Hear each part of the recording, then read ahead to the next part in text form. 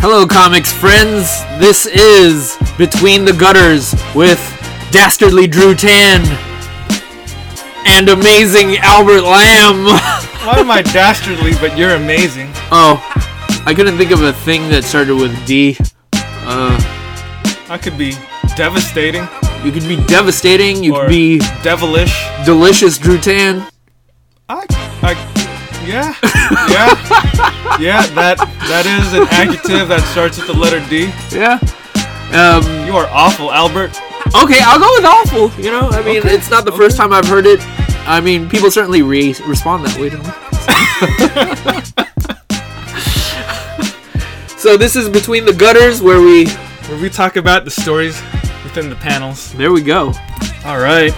So we've been on hiatus for quite a bit, but we're back. We're ready to do's work. We does work. Never keep us down, suckers. You can't. Can't stop us. You thought we was dead, but we ain't. We're risen. We are risen. Every day. All day. Day. Day. Not every day. Day. ERRDAY. DAE. Day. Is that how you spell it? Day, Drew. Day. Where did you go to college again? Homeschooled. I thought you were about to say Nevada State Penitentiary. Alright, so today we are going to continue our countdown of the top 25 Marvel comics of all time. So today we're going to get into numbers 10 and 9 on our list. So as hard as it is to believe, we've been doing enough episodes and we've already reached our top 10. Yep. Started a while ago with 25 and we've worked our way down. So we're going to get into it again today. So Albert, just as a brief recap in terms of how we decided on what made the list, how would you explain our criteria? So we had a long discussion, me and you, about the things that we felt the factors that were important in deciding what would make our top 10 the factors that we wanted to use to determine what would make our top 10 comics, or top 25 comics rather. And the things that we looked at, or that we finally agreed upon, included the craft of the comic, which was the technical aspects of the comic, the writing, the artwork, and just the amount of skill and effort that was put into that. And the overall storytelling. Yeah, the overall storytelling. In addition to the craft, we also wanted to include the originality of the comic, and this includes not just necessarily the plot or the actual story itself, but also originality in terms of probably the structure or even artistic style, the individual voice that's brought to the comic, whether it's the writing or the art itself. The other criteria that we included was the impact of the comic, which is basically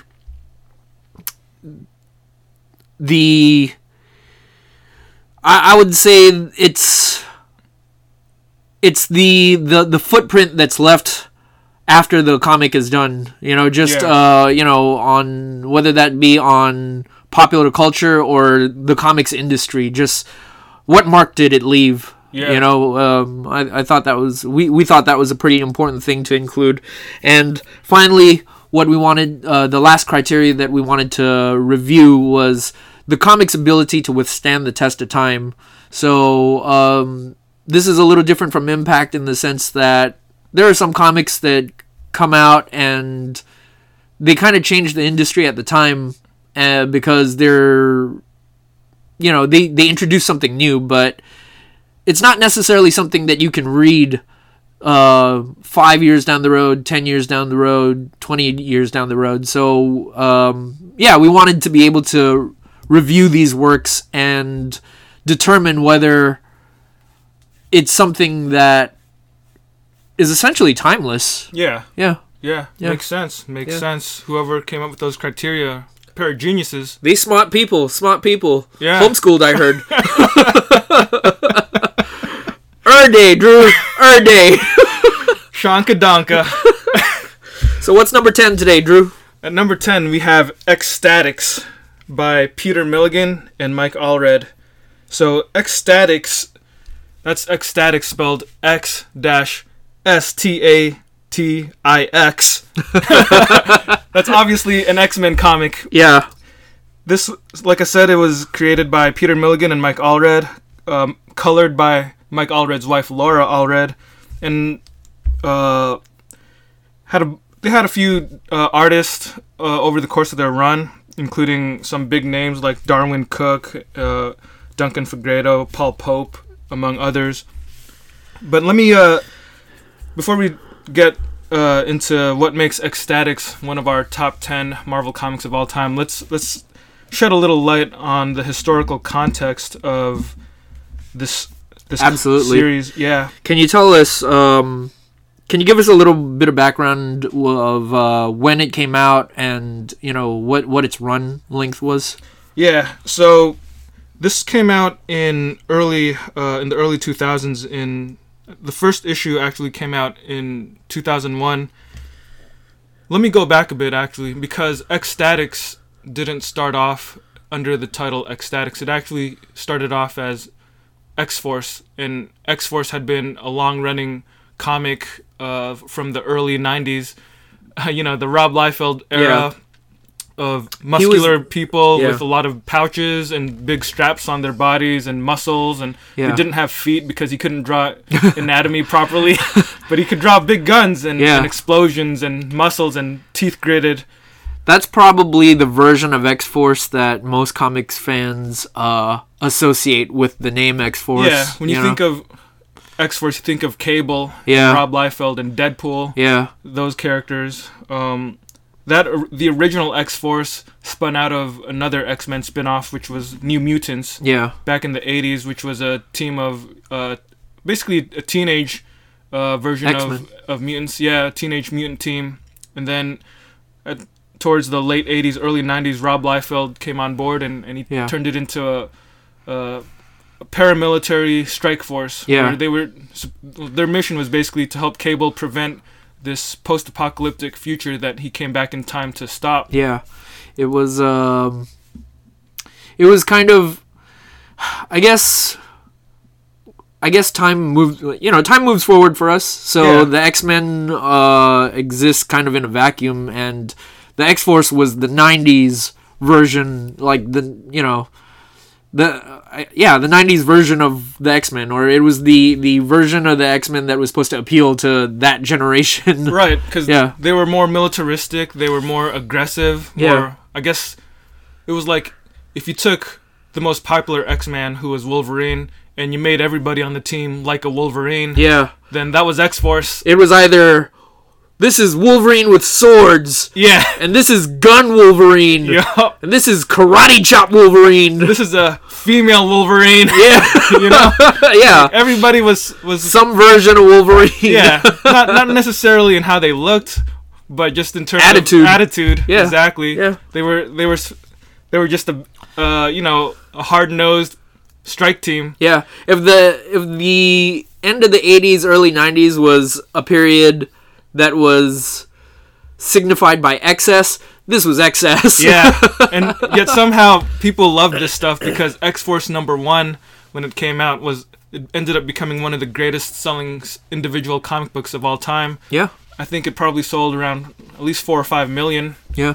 So it was popular, and it lasted up through the point we're talking about, which was issue 116 of which came out in early 2001 or mid 2001, I think. Yeah. Here's a little more additional historical context. So we talked a little bit about what X-Force as a comic was. Let's talk a little bit about what was going on at Marvel at the time. So if folks have been listening to some of our earlier episodes, we've talked a lot about the era of the early 2000s, actually, when we mentioned, the Marvel Knights imprint, the Marvel Max imprint, and how Joe Quesada and Bill Jemas were in charge and kind of changed things around for Marvel. Yeah. So this was right around that era as well. So Joe Quesada had actually recently been appointed editor-in-chief of Marvel Comics in 2000. So I think it was 1998 when he and Jimmy Palmiotti came on board for the Marvel Knights launch. Yeah. And then that was successful. Eventually, Joe Quesada became editor-in-chief in 2000. And then, so he was a key figure in this run. Another person that we should make note of is Axel Alonso. Yeah. He was an editor who made his name in the mid-late 90s at DC, specifically their Vertigo imprint. And he joined Marvel in 2000 as well.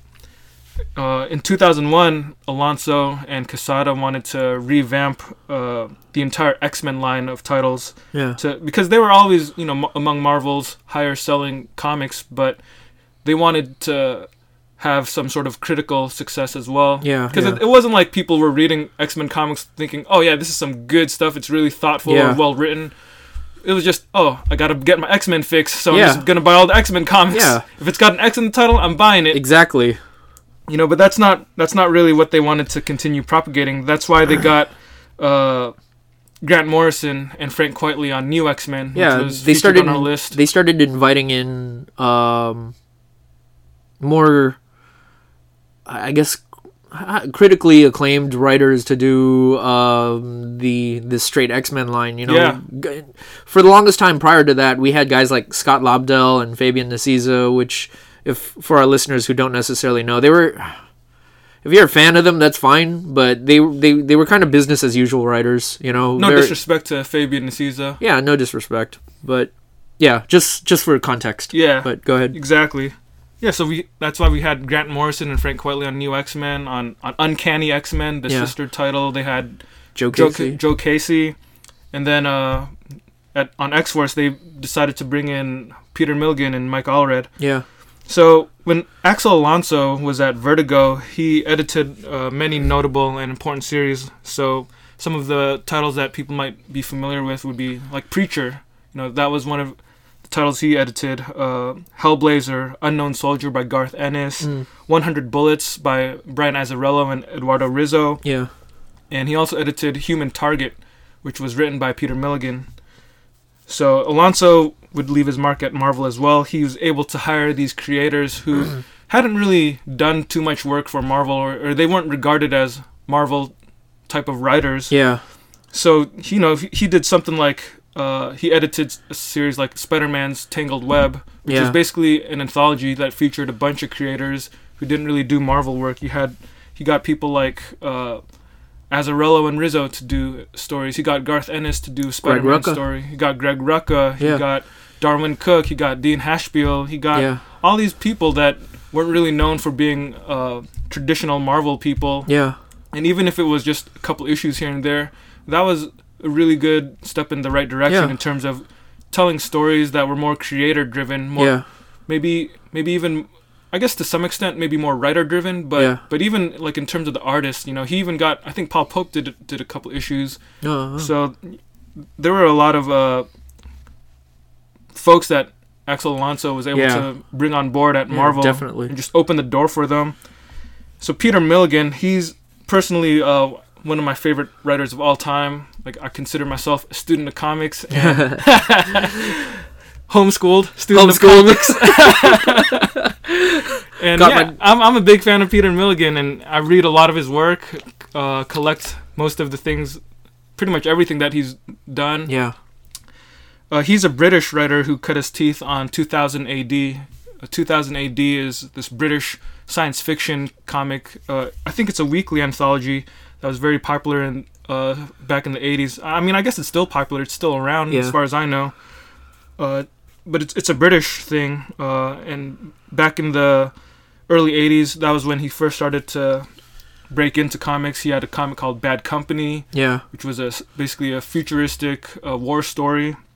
And then by the late 80s, he began to get published in America. part of that British invasion, Yeah. so to speak. Yeah. So that was around the era when you had people like Neil Gaiman, Grant Morrison, Jamie Delano. Mark Miller.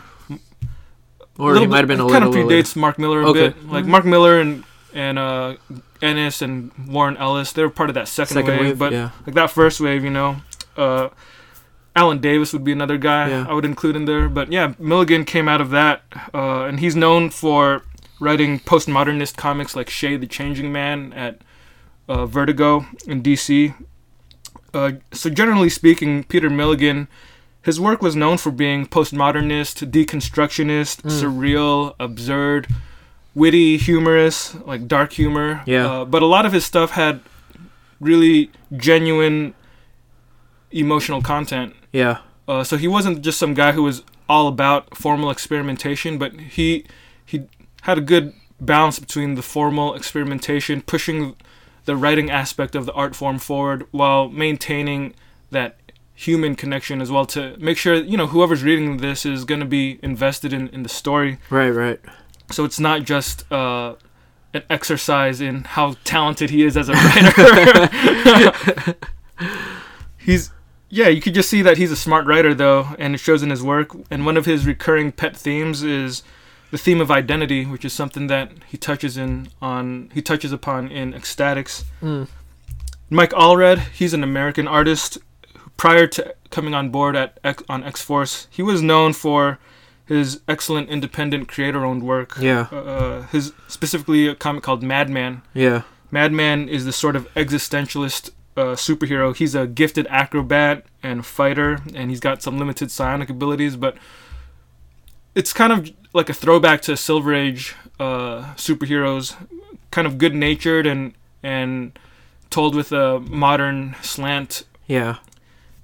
The thing about Mike Allred is that he wrote and drew that, so he was also a writer on his own merits, but his artwork, and most of his art was colored by his wife Laura Allred. Yeah.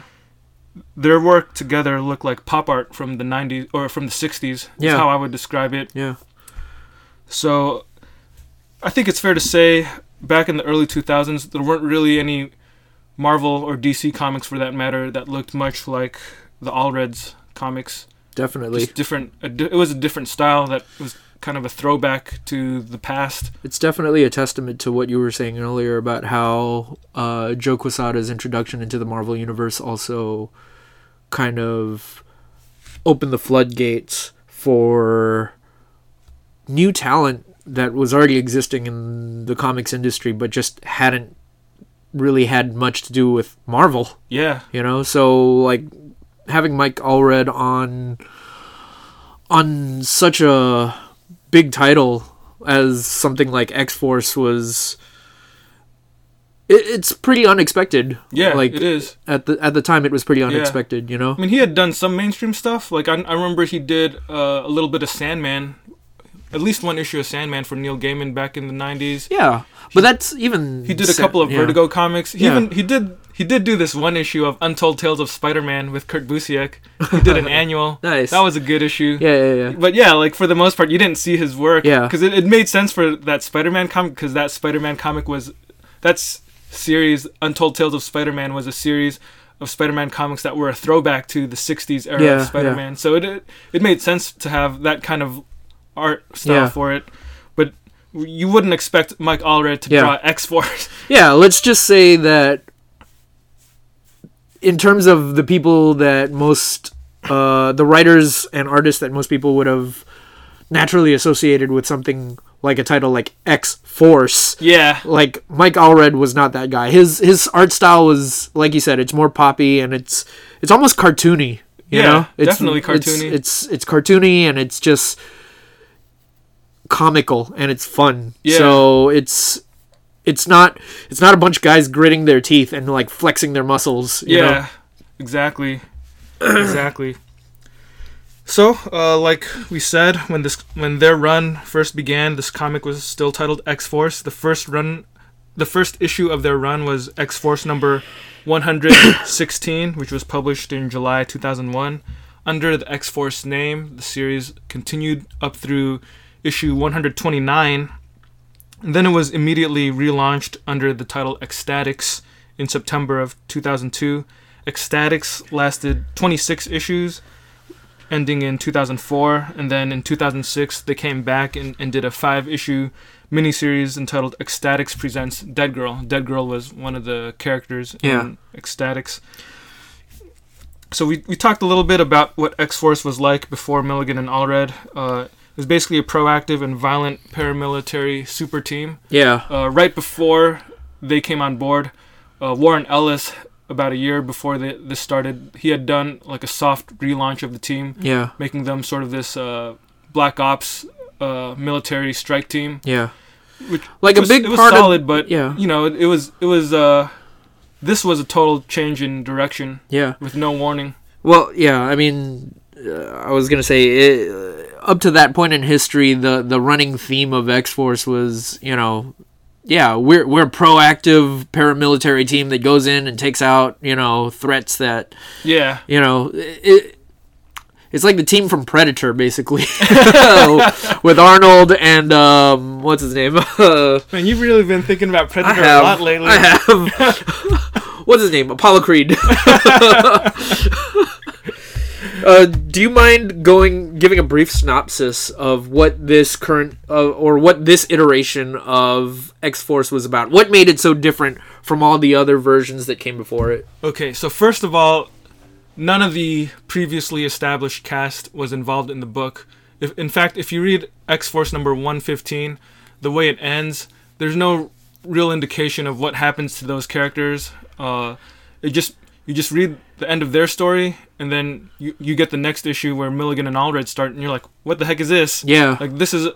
How come this wasn't... Like, I think nowadays that would have just been a new number 1 issue, you know? Yeah. Because it was that much of a 180-degree turn in direction. It was a hard stop. Yeah. It was a total hard stop. Yeah. So the premise of the Milligan-Allred X-Force is that the team is no longer a paramilitary strike force that's out to stop the threats that nobody else knows about, or threats that are somehow related to mutants. And they don't go out meeting out extreme justice. Exactly. This X-Force, they still call themselves X-Force, but it was comprised of basically attention-seeking mutant celebrities. Yeah. Yeah. So it was kind of a cross between a reality show and a superhero comic. Yeah. The interesting thing, as I was thinking about what makes this comic so subversive, is that when you think about the X-Men, their whole tagline is basically they're sworn to protect a world that hates and fears them. Yeah. Right? But this new X-Force, their tagline is more... Well, they wouldn't have a tagline, but if they did, it would be more like, they're somewhat committed to protect a world that loves and reveres them, you know, because they're out there, they're famous mutants, and the only reason they're famous is because they're part of X-Force. Yeah. So it's kind of like if you read the comic, it's basically a commentary on celebrity culture. You know, nowadays, I guess even back then, there were people who were famous for not doing anything or contributing anything to society, but they were just famous because they were famous. Like your Paris Hiltons, or I guess now it'd be like your Kardashians. Yeah.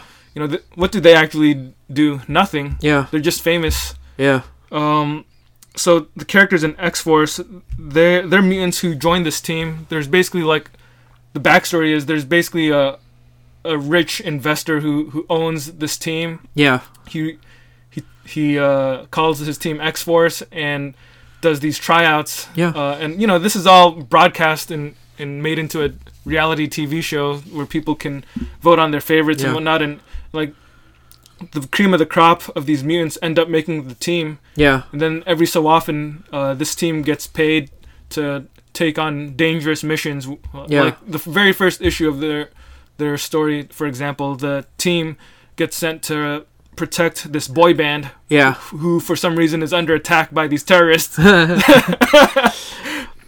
Yeah, it really does feel like the thing that sticks out to me is that a lot of the drama that Peter Milligan that Peter Milligan puts into their narrative, it revolves around kind of the business aspect of marketing themselves. Yeah. You know, it's a lot of it's not just that they have interpersonal conflicts with one another, or that they have these conflicts with external forces like, you know, mutant haters or evil mutants or whatever. They have those too, but a large part of their conflict revolves around the fact that, oh, is this gonna look good in the press? Yeah. Or how does this affect our brand? Stuff like that. Yeah. You know, which is not only just different from what X-Force was, but it's pretty different from What any comic I've ever seen. Could you imagine if Spider-Man had patches all over him and he had to be concerned about his sponsors whenever he tried to fight a supervillain? Like, if he had to swing in there and he'd be like, I can't fight these guys because they're using petroleum and one of my biggest sponsors is, you know, Chevron. Like, you know? Yeah, and on top of that, you had personalities where the individual characters would care about how popular they were relative to their teammates. Yeah. So there'd be a lot of petty jealousies and little infighting and people taking jabs at each other. And yeah, just a lot of characters who were concerned about how they were perceived by the public, because all they really cared about, most of the characters, all they really cared about was their fame and their celebrity status, and they wanted to do anything they could to sort of preserve that and even increase their fame and popularity. The other thing that I want to mention is the unique mutant powers that each of these characters had, because these are characters that aren't really, you know, they don't really have so-called cool powers, you know. Yeah. Like, they're not like it's not a fire guy or a nice weird. guy. They're kind of weird and offbeat, a little bizarre. The powers are bizarre, exactly. Yeah. And it fits the tone of these stories, because I would describe the tone as satirical, but it's Milligan and Allred tell a satirical story about superhero mutants, but they don't do it in a mean way. Yeah. Somehow they're able to do it in a way that pokes fun at what they're talking about, but also you can tell that they have some degree of affection for it. You know, it's not like, you know, it's not like The Boys by Garth Ennis, where like the whole thing is a diatribe against superheroes as a concept, making fun of them. Let's put it this way. If Milligan was to write a story about these characters where all he did was just crap on them just to show us how absurd they were, it'd be a different comic. Like, him as a writer, he has to have... I think he has to at least believe enough in these characters in order for us to believe in these characters, you know, at the root of what we love about superhero comics in general, right? Yeah. So that totally makes sense to me. Absolutely. Yeah. And I think making us care about these characters is one of the things that they really succeeded in over the course of their run. Yeah. Because all of these characters are new characters that they created specifically for X-Force and Ecstatics. So they didn't have to be concerned about preserving these characters for the next creators to write about. They didn't have to be concerned about continuity. Like, yeah, the stories took place in the X-Men or in the Marvel universe, but it didn't really matter. Like, everything that they did, you know, they hardly ever told stories that really involved the greater Marvel universe. I mean, towards the end there was a story where they fought the Avengers. Yeah. You know, Wolverine shows up here and there, but you know, that's about it. You don't really need to read anything else or know anything else about the Marvel universe in order to appreciate the story, because it all stands on its own. Their consequences are pretty self-contained, I'd say. Yeah, and there are consequences, because this is a team of people who aren't, they're not really trained soldiers or anything, but they're going out to these battles where their lives are imperiled because they have powers. Yeah. But they're not always immune to danger. You know, in the very first issue, Milligan and Allred introduce the team. They build up the team, and then they go on this mission, like I said, to this tower where they have to rescue a boy band from these gunmen. Yeah. And this team is obviously dysfunctional. Yeah. Most of them don't really know how to fight. If they didn't have powers, they'd be completely worthless. And most of them end up getting killed. Yeah. At the end of the first issue, only 2 people survive. How's that for a twist? Yeah. You spend the entire issue introducing the new team, and everybody dies. Yeah. And that's one of the things that kind of set the tone for the run, where you understood that nobody was safe. Yeah. Any of these characters could die at any moment from any mission. So there was definitely a good way of how they helped you get invested in the story as a reader, because they were able to tell a story where they made you care about these characters, and then they could cruelly take away these characters from you at any time. It also made it more real. Yeah. You know, like a lot of the times in the mainstream X books, these characters are pretty sacred, and if they do die, at some point, someone will find a way to make them come back. Yeah. But, you know, you didn't get that with this, with Ecstatics. You really didn't. Do you want to go into the technical craft of the book a little bit? Yeah, let's talk about the craft. So, I would say Milligan and Allred, and most of the other artists that worked on the series, they're all definitely masters of their respective crafts. But Milligan and Allred together, they had a specific chemistry synergy. Specific chemistry that was apparent from the very first page of the first issue. Yeah. Milligan's writing, he's very witty, very funny too. Just some bits of little social commentary here and there. Like, they're funny because they're kind of like little gags, but at the same time there's also truth behind them too, and I think that's what makes some of those jokes really effective. Yeah. So as a writer, he's just able to do the satirical take on superheroes that isn't mean-spirited, even though there may be occasional bouts of cynicism. He does take the piss out of them. Yeah. There's this one scene I remember where they had this character who was more or less Eminem. Yeah. And, he was talking about how hard his life was, what it was like growing up on the mean streets, blah, blah, blah. Yeah. And then a couple of pages later, you find out he had a loving mother and father. Yeah. He was just this really normal kid who just, normal, well-adjusted kid. Yeah. And he just needed to do all that just to, prop up this image of him as this, it was just his backstory. It was just, exactly. It was just his backstory. Marketing purposes. Exactly. Yeah. Yeah, and there's just a lot of funny stuff like that they throw in there. Yeah. I was trying to look for some highlights here. Just flipping through.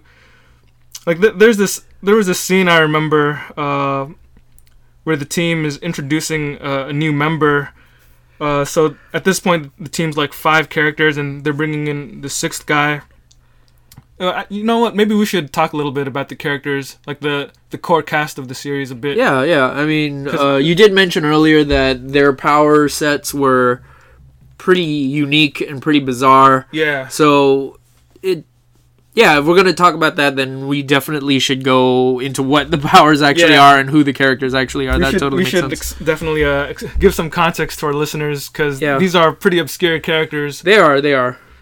So, the biggest characters of the book their names are the Anarchist, the Orphan, and You Go Girl. Yeah. So even their names are pretty funny. Like, whoever thought of a superhero named the Anarchist, but he's this black dude who has the power of explosive sweat. Yeah, acid sweat. Yep. Yeah. And then you got Mr. Sensitive, he looks weird. He's got all these little like pores on his skin, and he's got these 2 antennae protruding from his forehead. His name is Guy Smith, and he actually has 2 names throughout the series. He goes by Mr. Sensitive, and he also goes by the Orphan. But his power is that he's extremely sensitive to everything. Yeah. So he has to wear this special suit that Professor Xavier designed for him that kind of helps dull his senses so that he isn't overcome by the slightest breeze. Yeah. Or I don't know, somebody could sneeze on him. If he didn't have his suit on, it would hurt because he's too sensitive to force. Yeah. but this extra sensitivity also gives him almost a mastery of his surrounding. Yeah. Like, you know, he knows like how to hurt you with but a touch. Yeah. Basically, like he knows where all of your pressure points are, that sort of thing. Yeah. You know? Or heck, if you're scared or nervous, he'll detect a change in your body temperature or your heart beating a little faster or something, you know? Like there's almost no limit. Theoretically, it makes him kind of the perfect field leader, I guess. Yeah.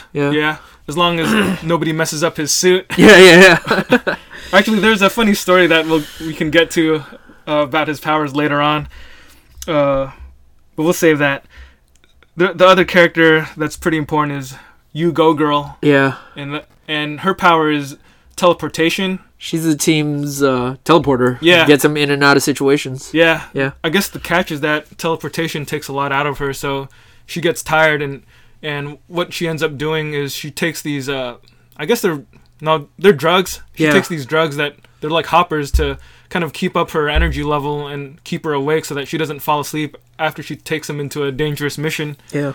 But, you know, celebrities and drugs. Yeah, I mean, it's it's a bad mix. It's a clever way to write that into their I guess recreational activity. Yeah. I mean, it makes sense if you look at them as athletes, or you know, the same way that athletes need to take painkillers constantly in order to function. Like I think it's a apt comparison. Yeah. Totally. A couple of other key characters. There's a guy named Vivisector. He's basically this really quiet bookworm dude who also has the power to transform into a werewolf. Yeah. It's probably one of the more traditional power sets. Yeah. There are a couple of funny stories about that guy. From the one main thing that I remember is he ends up having him and another character on the team end up having a intimate homosexual relationship, primarily for the purposes of getting attention, so that they could market themselves that much more. Yeah. But then they eventually begin to have actual feelings for one another. Which it's a weird way to work that romance into the story, but you know, it's clever. Yeah. And the character that he had the relationship with was the Eminem kind of character you mentioned earlier. The tough, you know, thuggy sort of dude. White dude. Yeah, thuggy white dude. Yeah. So that character's name is Fat, P-H-A-T. Yep. Because he could control his fat, F-A-T. Yeah, basically his power was to control his fat, so he could turn into like a blob and like use it to stretch and slap people around. He was kind of a shape-shifty version of the Blob. Yeah. And then the other important character is Dupe. Yeah, he's kind of their cameraman and their mascot. Yeah. But he's also... We don't ever really know what he can do, but he's considered one of the most powerful members of the team. Yeah, we're not even sure if he's a male or a female, but... Yeah. But, he is basically a floating, gigantic green potato with arms. Interesting. I was going to go Jellybean, but yeah. Oh, Jellybean. Yeah, Jellybean works too. Yeah. That's kind of what he is, and he has the Ecstatics logo tattooed on his belly. Yeah. When he speaks, he doesn't speak... He has his own language. He has his own language. Yeah. So the letterers they created a special font for him. Yeah. And most people don't really have any idea what he's saying. Yeah. But sometimes they do. Anyway, he like Albert said, Dupe is a really powerful character, and he ended up becoming one of the more lasting characters too. Yeah. I guess you could say he's the breakout character. They eventually gave him a couple of miniseries from what I remember. Yeah, he was popular enough to end up in other comics after Ecstatics ended. I wanted to just talk about the art a little bit. So you mentioned earlier that Mike Allred does give them sort of a poppy look. Yeah. The thought that I took note of earlier was that Mike Allred really does bring an element of indie art style into Marvel Comics, because up to this point, again, like we were mentioning, like a lot of the artists that had worked on this book prior were guys like Rob Liefeld, just people who were really all about the aesthetic of just, big muscles, big guns, and a lot of cross-hatching. Patches. Right? Pouches, exactly, what have you. But if you can imagine the art style, I would say it kind of harbors back to kind of more classic artists like John Romita Sr. or Jack Kirby or even Steranko. Yeah, but Alex Toth. Yeah, Alex Toth. But with really modern sensibilities, Yeah. And to go back to what you were saying about the characters, the element of it that makes it modern is that, again, their power sets are so unique and bizarre, and they exhibit themselves in such original ways that these aren't your traditional good-looking superheroes. Like, if you can imagine Cyclops, he's a good-looking cat with, like, a visor, and that's kind of his thing, Yeah. Whereas here you've got there's this character named Venus de Milo, who's basically just a torso with floating arms and legs and crackling energy in between. She's basically she only exists as energy or gas, and she has to wear this suit that gives her like the form of a person. Yeah. I'm glad you mentioned Venus because she's also an important character in the series. Yeah. The other character we got to mention is Dead Girl. Yeah. I mean, her name pretty much says it all. Yeah. she's dead, but she's part of the team, and she has the power to communicate with dead people. No matter how many times you mess her up, she'll just come back because she's already dead. Yeah. But the way that Mike Allred drew her, she basically looks like a female version of Madman. Yeah. And I also did want to mention that a large contribution to what makes this such a modern looking, like, what establishes this as a more modern looking version of the more classic artist is Laura Allred's coloring. Like, if you look at the book, it's really super vibrant, and like all the colors just kind of jump out at you. It's a really, really pretty looking book. Yeah. Yeah. It's exceptionally good looking. Yeah. I was going to say earlier, before we got into describing all the characters, just as an example of some of the funny writing that Milligan threw into the story, just there's a scene how some of the characters are at a press conference and they're about to introduce a new team member. So you got the Anarchist, you got Fat and Vivisector, You-Go Girl, and Mr. Sensitive, and they're just and Dupe, and they're at this press conference about to introduce this new member, and it turns out that this guy named Spike, who's another black dude, his power is he shoots spikes. Yeah. Like a porcupine or something, Yeah. Like he's all like stating his case about why he belongs on this team. Yeah. And the Anarchist, he has a real serious problem with that. And then later on, when the Anarchist is talking with his fellow teammates about, how come you have this problem with the Spike, you really don't want him on the team. Yeah. Anarchist basically says, man, haven't you seen the movies? There can only be one black guy on a team, otherwise one guy's gonna die. And so we gotta make sure he stays out, or else I'm gonna eat it. Yeah. It's just little things like that. It's pretty funny commentary. It's funny, man. It's a funny observation on just that sort of storytelling. You know? Milligan acknowledges the trope and pokes some fun at it. Yeah. What were you about to say? Well, I was gonna move on to the. Oh, did you have more to say?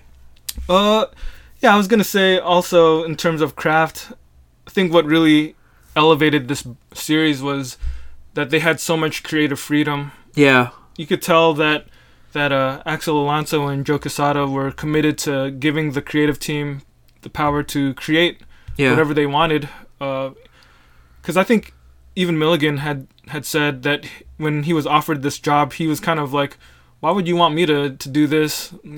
Almost like a thing where it was unusual. Yeah. But the fact that they gave him so much free reign to do whatever they wanted, that was definitely a good selling point. Yeah. You could It makes a lot of sense. Yeah, you could see that having creative freedom, when you let good creators do what they want to do, you end up with really good stories. You end up with really good comics. Yeah. The only time that they were hampered was towards the end of their run. They were gonna do a story featuring Princess Diana, and keep in mind this is like 2000, probably around 2002. Yeah. So I guess it was like 5 years since she died. Yeah. And I guess it was still too raw in some people's minds. And their story was she was gonna come back from the dead and join Ecstatics because her fame was like a mutant power. You know, her fame was so powerful it brought her back to life. Essentially, yeah.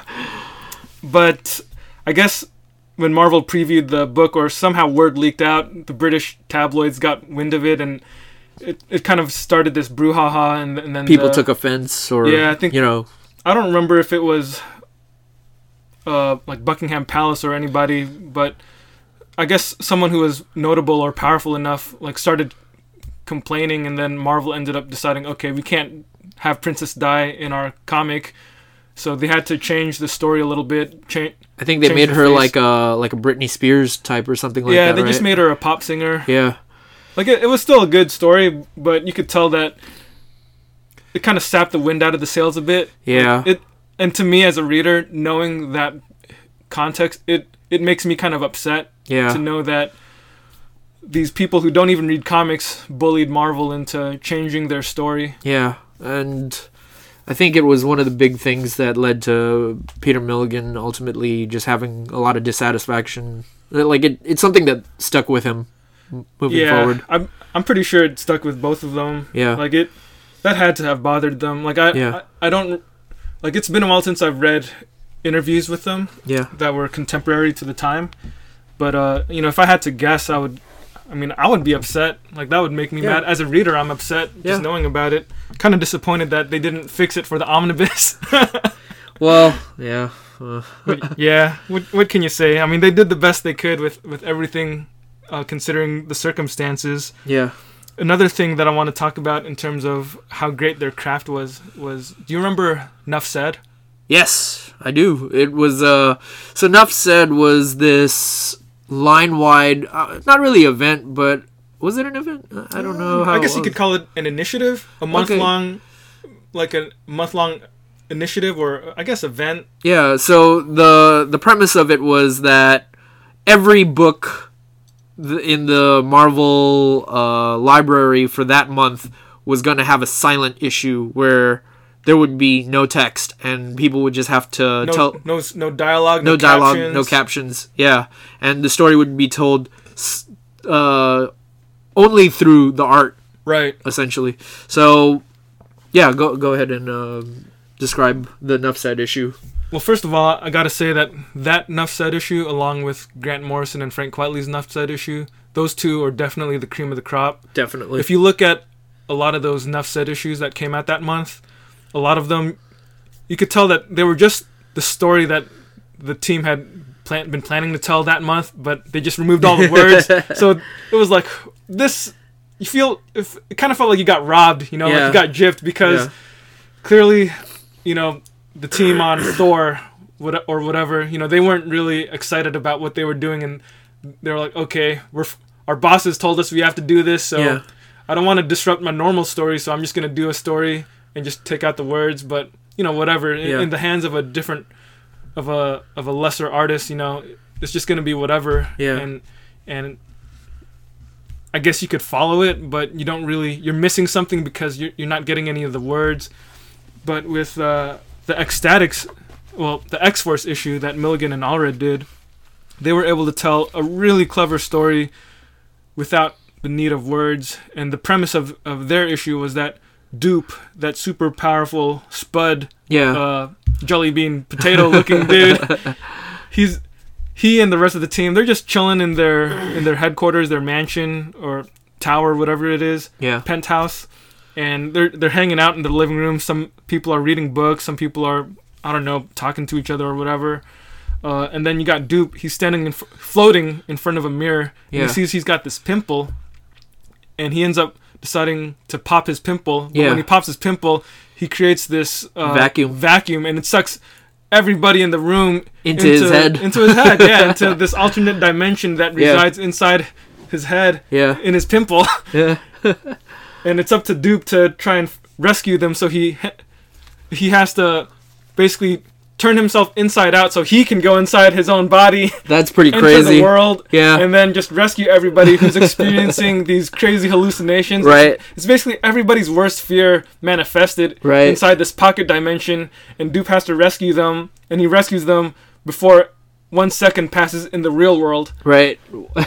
I remember that. Yeah. That was a really fun issue. Yeah.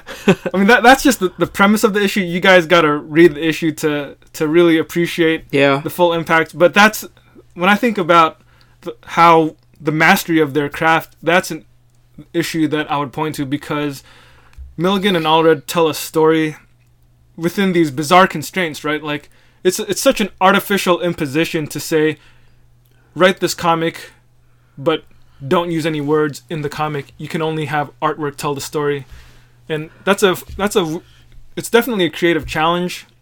Milligan and Allred embraced that challenge. Yeah, they didn't worry about making it connect with everything else that they had been building up to. Instead, they just decided, we're gonna tell a story that's self-contained, and it's gonna make sense why there's no talking. Yeah, because everybody's just sucked into this world where they can't talk, and you got to figure out what's going on. And the way that Mike Allred and Laura Allred depict everything is just so, it makes sense. Like, you don't have to have words to describe or to tell you where you are, because everything is just so clearly laid out on the page. You can follow it, and you can feel the movement, you can feel the excitement, you can feel the bewilderment, the characters' facial expressions, their fears, seeing the fear on their face, they really were able to tell an awesome story without words. It's definitely it was definitely a story that is only enhanced because Mike Allred is just so good at what he does. Totally. Totally. And if you ever get the chance, you can read this story. There's an omnibus, and I think there are also individual trade paperbacks and hardcovers, but I don't really remember how easy it is to get them now. But in the omnibus, they actually have the original script to that issue, and it's a fun read too. You know, the way that Peter Milligan wrote it down, even though visually his role is kind of minimized, but you know that he put a lot of thought into the story as well, and earlier we mentioned how he and Allred had just had this chemistry like that. I mean, that's exhibit number 1 right there. You know, they were on the same page in terms of telling this mind-blowing story that was a trip. Yeah.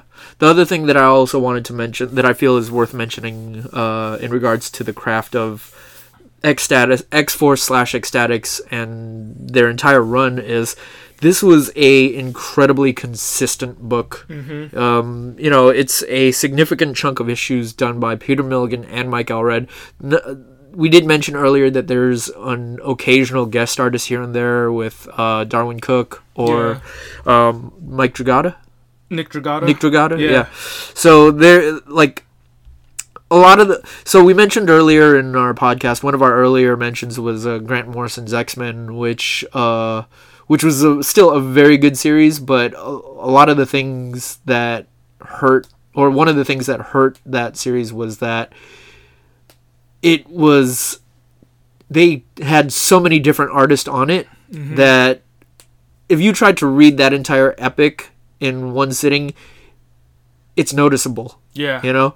Whereas with Ecstatics, Mike Allred does most of it. If not all, not all of it, but definitely a significant portion of the series, you know? And even the fill-in artists that they do get are very talented and share a similar aesthetic to Mike Allred, you know? Like, it's not like they picked artists that were wildly off of the style of the book as a whole. Yeah. Yeah. Yeah. So definitely. I thought that was worth mentioning. Yeah, that's definitely worth mentioning. Yeah. I wonder if we have to give that up to the editor on that for picking the artist that suited the style. Yeah, definitely. I'm not sure who was in charge of those decisions, but yeah, it does definitely makes reading the entire thing in one fat chunk. It gives a it lot more palatable. Yeah, it gives it a cohesive just look all the way through. Especially all these years later when you buy something like an omnibus where it's just a dictionary-sized collection of the entire story of the entire epic from start to finish. Yeah. It's consistent, and I don't know about how other comic readers enjoy their comics, but consistency is, at least visual consistency for me, is it matters. It matters. It helps. Yeah. Do you want to talk about the originality of the book at all? Yeah. Do you have anything to say on that? I think we somewhat touched a bit already on the originality, just in terms of the visual appeal and the visual look of the artwork and the characters, the way that their powers are, how different they are from all the other superheroes that we're familiar with. Yeah. And yeah, I would just reiterate that there wasn't anything else like this. They took an X-Men comic and completely subverted it. Yeah. But what they had to say is what stands out. I think when we think about originality, I think about the things that they were communicating through their work that we didn't and don't often see in superhero comics back then and today. Yeah, absolutely. And that was their commentary on our celebrity-obsessed culture. Yeah. I think a lot of the things that they had to say, they were true back then, and they're just as true today. Yeah, I was thinking about that the other night. If anything, it's more true with basically a celebrity in the White House. I mean, it just goes to show a lot of Peter Milligan's commentary was just about how it's interesting because these characters are really vapid. Yeah. But at the same time, the thing that strikes me about the way Peter Milligan wrote these characters is, I would say that Ecstatics is a book that's about sincerity and cynicism. Because so much of these characters' surface motivations are so shallow. It's really about how do we market ourselves? How do we again, this isn't your typical X book where I think it's fair to say that with your typical X book, a lot of it is about the struggle of the mutant minority and just survival in this world. Whereas for the Ecstatics, it's about, well, how do I get to be on a magazine, or how do I get a movie role, or how do we keep ourselves in the public consciousness just so that we're relevant. That's their relevancy, how do I maintain popularity? So the one issue that I wanted to, or not even an issue, the one cover that I wanted to highlight that idea of cynicism, sincerity, and or the not sincerity and cynicism, but the one issue that I felt highlighted their cynicism is issue 120 of X-Force, and it's literally an issue where it's just Wolverine on the cover sitting on a pool table just going, I'm only doing this to boost sales. And that's kind of, it's a pretty meta joke, because it's a dig at the idea that whenever you put Wolverine on anything, it increases sales. It doesn't matter what it is. And it's seriously meta, because here's a book that's trying to do something different with the medium of superheroes, or the medium of comics or superhero comics, but at the same time they understand what compels your average comics reader or purchaser to to buy comics. Yeah. You know? Yeah. Like, somebody can walk into a store and just be like, I want something with Wolverine on it. Yeah. And there you go. Issue 120 of X-Force. He's right on the cover, you know? But at the same time, Peter Milligan still has the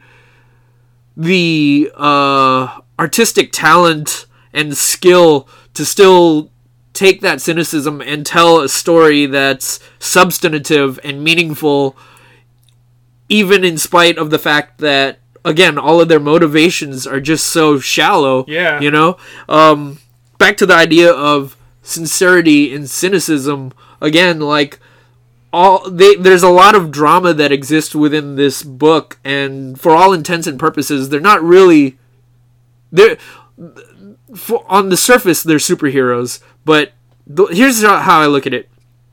What if you took the cast of the Jersey Shore and made them superheroes? That's essentially what this book is. But Mike or Peter Milligan and Mike Allred still find a way to give these guys heart, and they still have loss. People still die, and they find a way to take these celebrities. Again, back to my comparison, like, imagine if you could take the cast of the Jersey Shore and if you found a way to make them noble, you know? Like, if you found a way... I've never watched Jersey Shore, but that sounds funny. Well, I've never watched it either, but from what you see of commercials or even, like, news articles, I have a feeling that that's all you really need to know about them, you know? There's not much depth to them. Yeah, but... It's almost like Milligan was given or was tasking himself with the challenge of, how do I take these people that for all intents and purposes should be super unlikable, and how do I, like, make you, the reader, like them, and how do, like, make you see the heroism in them? And that's what he does. Like, they're not always perfect. They're not, you know... A lot of them are neurotic, insecure. Definitely. But somehow you just end up caring, and I guess I'm about to spoil one of the big events of the book, but I want to talk about the character You Go Girl. Her name is Eddie Sawyer, and Eddie or Edie? I don't know. I thought it was Eddie. Okay. I don't know how you pronounce it. Maybe it's Edie. It's all good. I'll just call her You Go Girl. Sorry, I didn't mean to interrupt. I was just being neurotic. This is the perfect comic for folks like us. We're freaks too. So, You Go Girl basically starts off as that sort of vapid, celebrity-obsessed character, right? She's even treacherous at some point, because she's looking to leverage her own popularity. She's throughout the book. backstabbing her teammates in various ways. Not killing them, but just doing things to make them look bad. To make them look bad, to make herself look better. Yeah. And increase her own fame and her own status. But even despite all that, somehow you end up caring about her. She ends up having a relationship with Guy Smith, Mr. Sensitive. They become a couple, and as Milligan and Allred tell their story, you see more depth to her character. You know that she's got a lot of insecurities, and she's totally capable of doing things that aren't very kind or thoughtful to other people. But there is something inside of her that is worth redeeming. You know, There's something inside of this character that makes you want her to succeed despite herself. Yes. And you're rooting for her to, I guess, to get over these character flaws so she can be like a real hero, so to speak. Yeah. And you get to a point in the story where it really seems like everything is moving towards that direction, where she's about to, turn things around, and she's gonna have her moment. Yeah. And then there's a story arc where basically one of the covers has this hand that points at the team and says, "One of you is going to die." It's very dramatic. It's very, very dramatic. And being that we've already seen a bunch of people die, now we can take that seriously. Yeah, we can take that seriously, exactly. Yeah. And then they tell a story where you think that Guy Smith is gonna die, or you think that the anarchist is gonna die, or maybe You Go Girl is gonna die, and at the very end of it, it seems like they're all safe, but then after that, they kill You-Go Girl. Yeah. In a pretty brutal, dramatic fashion. Yeah. And that was always one of the moments that stood out to me because, yeah, I felt like I was emotionally invested in her arc. I felt like I wanted to see her succeed in achieving her goals because she was maturing. You know, she wasn't always going to be that stuck-up, vapid, celebrity-obsessed person. Yeah. You know, maybe to some extent that would always be there. Yeah. But you could see that she wasn't as bad as she could be. Yeah. That she was getting better as a character, more likable. And when they killed her, I was like, dang, that hurt. Yeah. It's kind of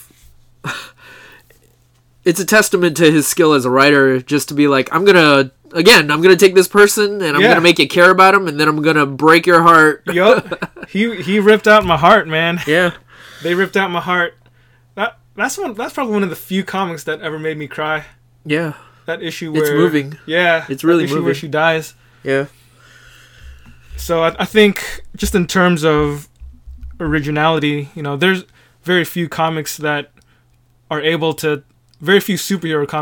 to take the time to introduce a character, build up the character, showing you her flaws and her foibles, but also being able to tell a story about character growth that also ties into the themes of the overall narrative of the entire series, while leaving you, you know, an emotional wreck. Yeah.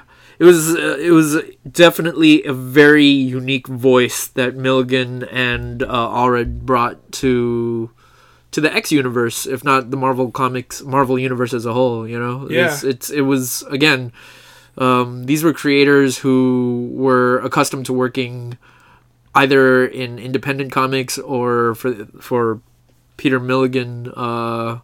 He came from you mentioned earlier he had done some mainstream stuff, but it was like Vertigo, which is it's mainstream, but at the same time it's more adult oriented. You know, so to apply that to something like Ecstatics or an X book, it's unexpected, but it's a marvelous a byproduct. You know, like to really see how that final product looks when you take those unexpected things and apply it to it. Yeah. And I also wanted to mention the miniseries that they did, the Dead Girl miniseries that came out a couple years after the main series ended. I think for this one, Nick Dragata ended up penciling it and Mike Allred could only ink it, but it still has that, like you mentioned, that unified aesthetic, visual look. Yeah. So it doesn't look too far off from the main series, but that Dead Girl miniseries also had some funny meta commentary about superhero comics and how popularity determines who lives and who dies, because anyone who reads superhero comics knows that characters die all the time, but they also get resurrected all the time. Yeah. So people are always dying and coming back, but what really forces them to come back is how much the fans want them to be back. Yeah. So that Dead Girl story. So at the very last issue of Ecstatics, the entire team gets killed. Yeah. Spoiler alert, I guess, for a comic that came out like 14, 15 years ago. But this Dead Girl comic, because Dead Girl is already dead, it follows her in the realm of the dead, and it's also a funny team up with Doctor Strange. Yeah. Which I thought was pretty amusing, because Peter Milligan, for some reason, he decided to give Doctor Strange hemorrhoids, and Doctor Strange can't stop talking about it during the series. It was funny, but they end up visiting. I don't know if it was called the Realm of the Dead or Limbo or whatever, but it was just where all the dead characters ended up, and you just see all these characters talking about how, hey man, if I get really popular, maybe I'll come back. Yeah, you know?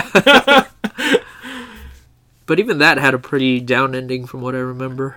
Yeah. Yeah. I think the the last issue they wrote of Ecstatics, the 26th issue, I think the cover blurb had something that said, downbeat yet strangely moving ending. Yeah. And I think that kind of summarizes a lot of their work. Do you want to talk about the impact a little bit? Yeah, I do. Let's start off with just some of the impact it had on Marvel Comics as a whole, and I guess to some extent maybe even the industry. But I wanted to point out that X-Force number 116 was the first mainline Marvel book to drop the Comics Code Authority seal of approval. Oh. So for those of you who aren't necessarily in the know, comics, there was a period in time where comics were blamed for for social ill, hooliganism, crime, that turning sort of thing. Kids into monsters. Yeah, they'll rob you because they read a comic book, that sort of thing, right? So let's call it a compromise that the comics industry decided to abide by was that they would put this seal of approval from this Comics Code Authority that essentially said that, oh, we reviewed this comic and we're basically telling you that there's nothing in this comic book that's gonna turn your kid into a deviant. Yeah, there's no objectionable content. Yeah. So it was a big thing at the time. It was a big thing. Yeah. Because the seduction of the innocent, that whole book, and the movement by Frederick Wertham back in the 50s, that really killed a lot of the comics industry at the time. Yeah. They took down EC Comics, which had been publishing a lot of crime and horror comics. Yeah. And they said that these books were full of just violence and sex, and again, it was just turning kids into... It was giving kids bad ideas. Yeah. And nowadays, if you read reprints of those old comics, you'll be like, man, why were people upset by that? Yeah. Maybe that's a comment on our current moral standards, because, what we see on TV now is pretty different from what people would see on TV back then, too. Yeah. But at the same time, it wasn't anything that was... Like, they never really showed nudity or things like that, did they? Like, maybe here and there, but it wasn't it wasn't in... There was a lot of implied sex. There was a lot of implied violence, a lot of implied sex, but it never felt like it justified what happened to those companies, you know? Yeah. But anyway, that's just a little backstory on what the Comics Code Authority was about. Yeah. So Marvel Comics and DC Comics and Archie Comics and all these other comic book publishers, they would have this little seal of approval on their cover. Yeah. And I'm not going to say that every comic always had to have that, because there were a couple instances when Marvel published a comic, DC published a comic, and they removed the seal for that issue. Like there was an issue in the 70s, I think, in Spider-Man when I think Harry Osborn was doing drugs or something. Yeah. And it was like an anti-drug story. Yeah. And they took off the seal for that because for some reason you just can't depict drugs at all. Yeah. Even if the point of the story is to show you that drugs are bad. Yeah. So the viewers have to be like, oh, this doesn't... The idea is the viewers, this doesn't have the seal of approval on it. Yeah. I can't let my kids buy this. Yeah, exactly. And of course, there were also adult-oriented titles. So, like Vertigo would publish stuff, or the Marvel Max stuff didn't have the seal. But yeah, X-Force number 116 was the first mainline Marvel book to drop the seal for good. Yeah. Moving forward.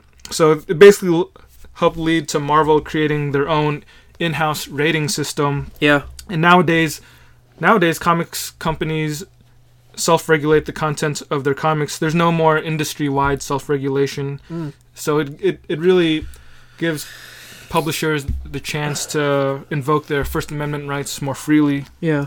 So that's just one small impact that X-Force Ecstatics had on the industry. I was going to say the other impact that Ecstatics brought with it, and I don't know if it's necessarily the thing that led it or if it was more indicative of what Marvel was thinking at the time, but it did bring this tonal shift to Marvel Comics at the time. Again, this was the era of Joe Quesada and Axel Alonso, like you said, and they were trying to bring new voices into comics and bring new perspectives in. So this was definitely something that stood out in terms of just how different it was from your run-of-the-mill comics that were being pumped out at the time. It was a marked shift from the 90s. Yeah, absolutely. For sure. And I think with that critical respect, that had an impact too, because you also had some mainstream news outlets taking notice of this X-Men book that doesn't look like any comics that people were accustomed to. Like I think Rolling Stone had some write-ups about it, some little blurbs on it. You know, back then that was kind of a big deal. It's a coup. Yeah, it is. You know, so some magazine or news site organization takes note of comics during a period when comics don't really get written or talked about outside of Wizard or something. Yeah.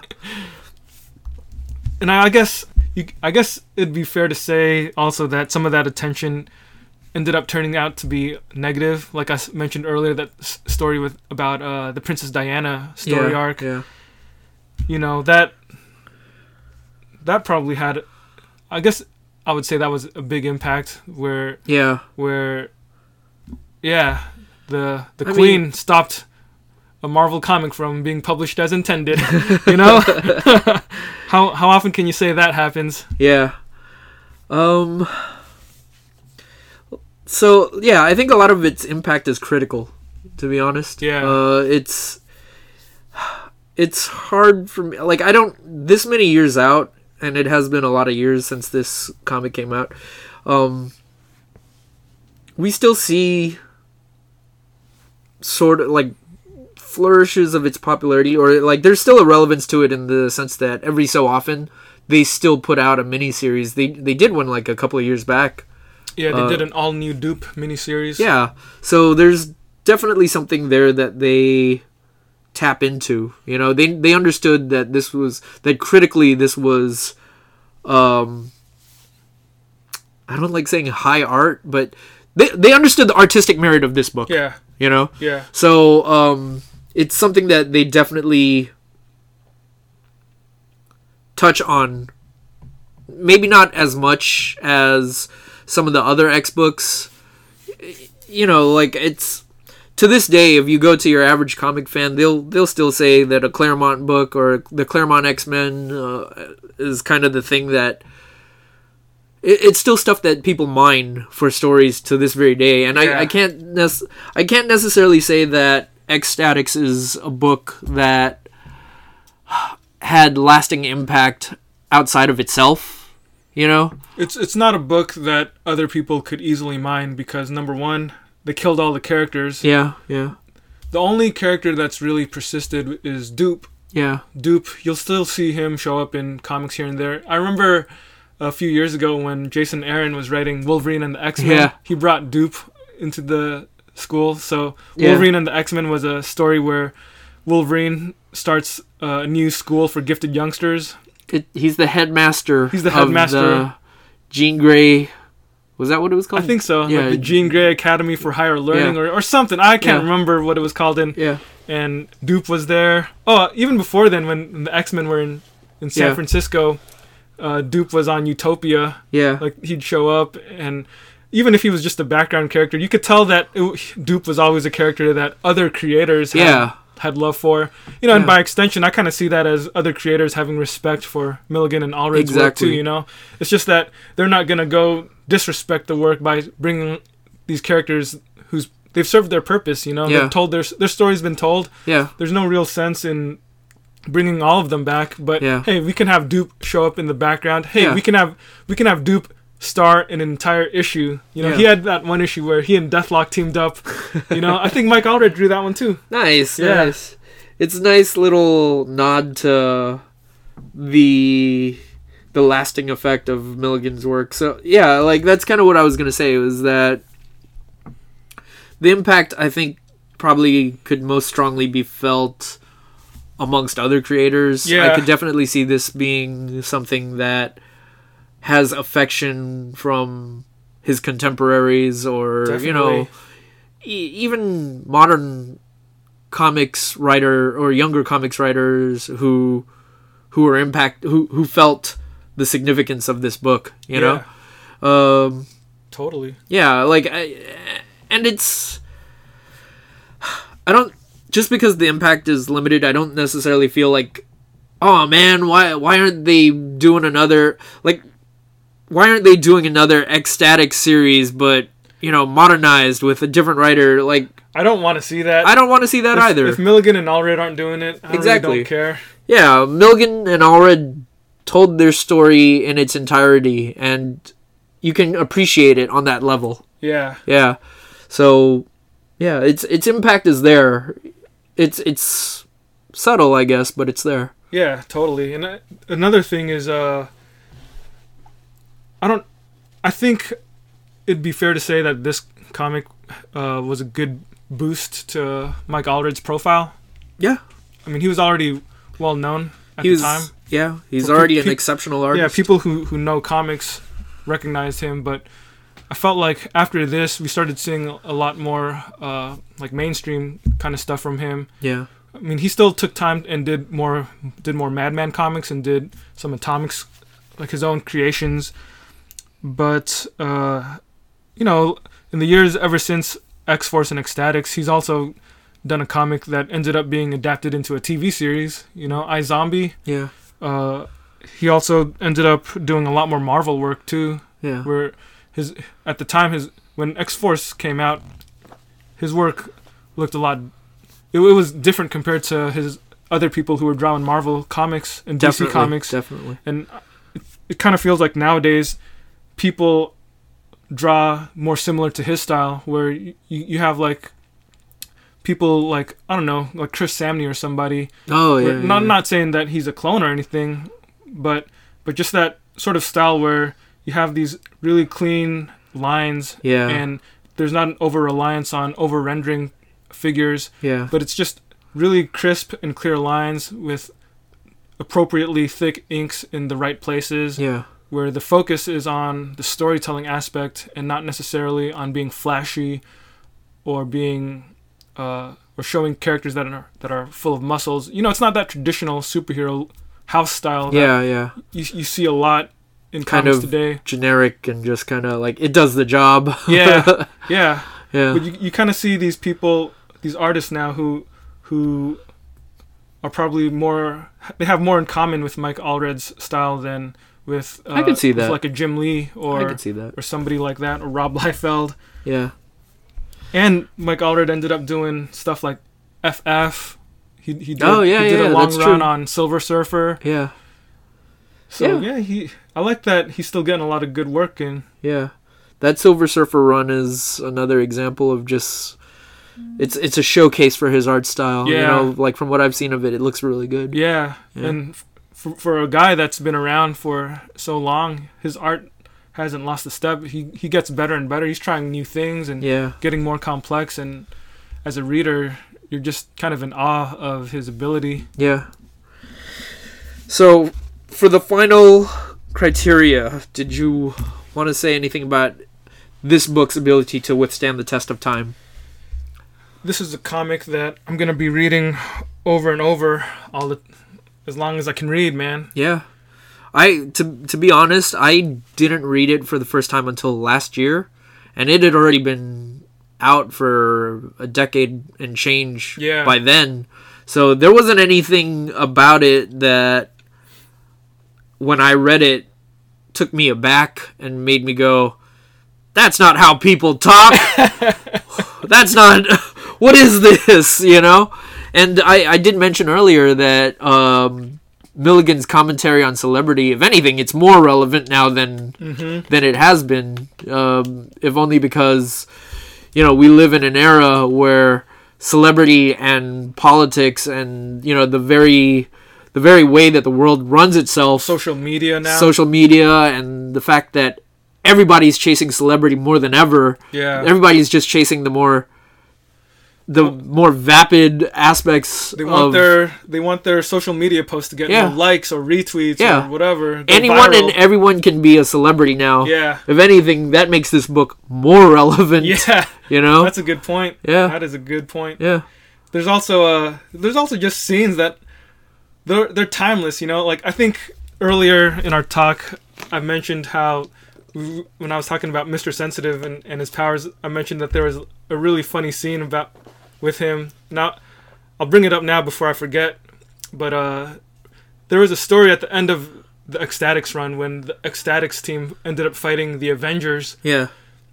So the premise was Dupe's brain exploded and he had to use his backup brain in his butt, but all the pieces of his normal brain were spread throughout the earth, so it was a quest to collect the pieces of his brain because they could be one of the most powerful weapons if they fell into the wrong hands. So Mr. Sensitive goes to this place in France. It's this monastery for this obscure cult, and he ends up having to fight Iron Man one-on-one, but it turns out when they're during the course of their battle, the people, those religious cultists, they're a cult that believes that clothing is profane.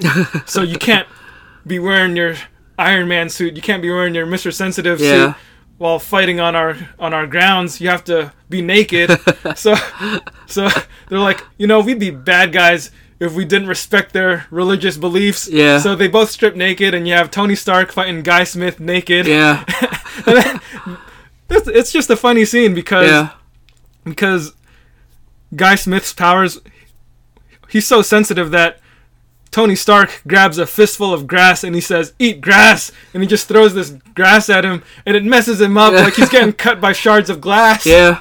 And like from what I remember in that scene, the whole time Mr. Sensitive is just in agony because he can feel like the wind around him, and it just feels like knives on his skin. Yeah, it's just really funny stuff. And the thing that pushed it over the top for me was this moment when Mr. Sensitive, he touches Tony Stark on his wrist or his forearm or something, and as soon as he touches him there, Tony Stark, the next panel, he just grabs his heart and he's like, my heart! He has a heart attack because he touched a pressure point.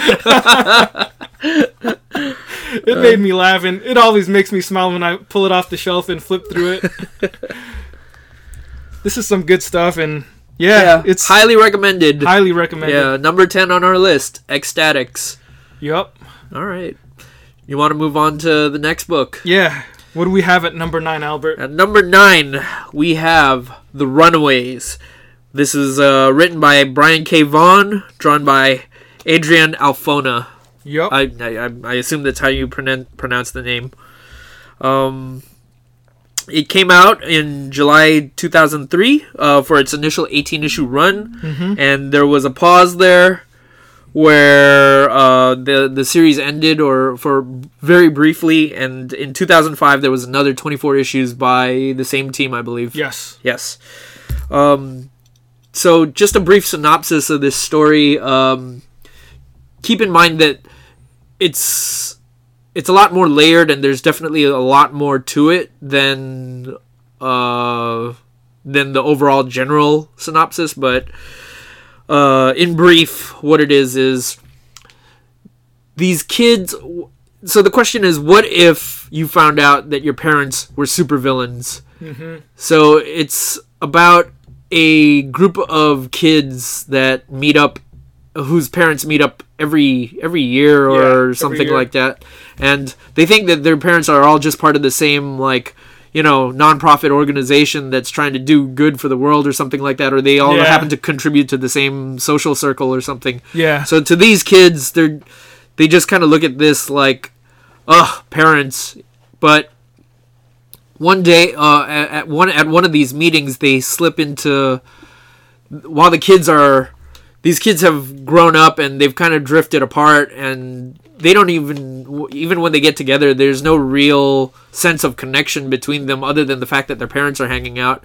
And at one of these meetings, these kids slip in to peek at what their parents are doing, and they witness their parents murdering an innocent for some dark ritual, and they become runaways. They decide to escape their parents, and they vow more or less to stop them. Even so it is kind of this compelling coming of age story about facing off against your parents. And if you want to look at it on a deeper level, it's like every kid comes to a point in their growth or in their development where they realize that their parents aren't necessarily what they think they are. If you want to take a bigger picture of what the story is about,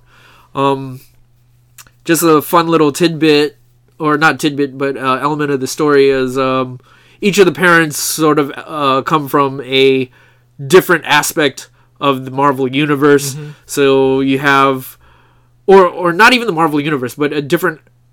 They represent different kinds of Marvel or different kinds of supervillainy, I guess. Yeah. So you have mutants, and then you have aliens. There's a mad scientist. There's couple. A mad scientist couple. There's a time traveler couple. There's a couple that are just straight up criminals. Yep. They're gangsters. Yeah. So that's, in brief, that is the synopsis of what the Runaways was about. But like I mentioned earlier, as the story progresses, there's definitely more things that happen, and they find other newer ways to explore the story of this group of kids that are on the run from their parents. Yeah, and when we say kids, we're talking about teenagers. Yeah. They're not children. There's one child, Molly. I think she's like 9 years old at the start of the story, like a fourth grader or something. Yeah. And everybody else is in high school. Yeah. Like you were saying, I think the thing about Runaways is that they subvert the classic Marvel trope of honoring your guardian, right? Because you think about, I guess it's not even a Marvel trope, but it's a comics trope. It's a superhero trope, yeah, where you got like Spider-Man, for example. He wants to do good because he failed his Uncle Ben that one time, and everything he does is in honor of Uncle Ben, and he wants to take care of Aunt May. You have Batman, Bruce Wayne. even though his parents are dead, he loves and reveres his parents. Yeah. Superman, he loves and reveres Ma and Pa Kent. Yeah. It's exactly. A lot of it is about how the loving parent is a cornerstone in their foundation as superheroes. Yeah. It's what makes them good. And for these kids, their parents, they see their parents as kind of, on the surface, they're pillars of society. They contribute to various causes, charities. And they're just kind of lame, for every teenager. Well, not every teenager, but for the stereotypical teenager, their parents are kind of lame, or they're corny, or whatever. And the subversion is, again, they find out that their parents aren't these lame PTA attending, boring old people. They're monsters. They're supervillains. They're supervillains. Yeah. I think BKV once said, every kid at some point thinks that their parents are evil. Yeah. What if they really were? Yeah. I think that's a great way to sum it up. Yeah, I think that's what he wrote in his intro to the first hardcover. Yeah.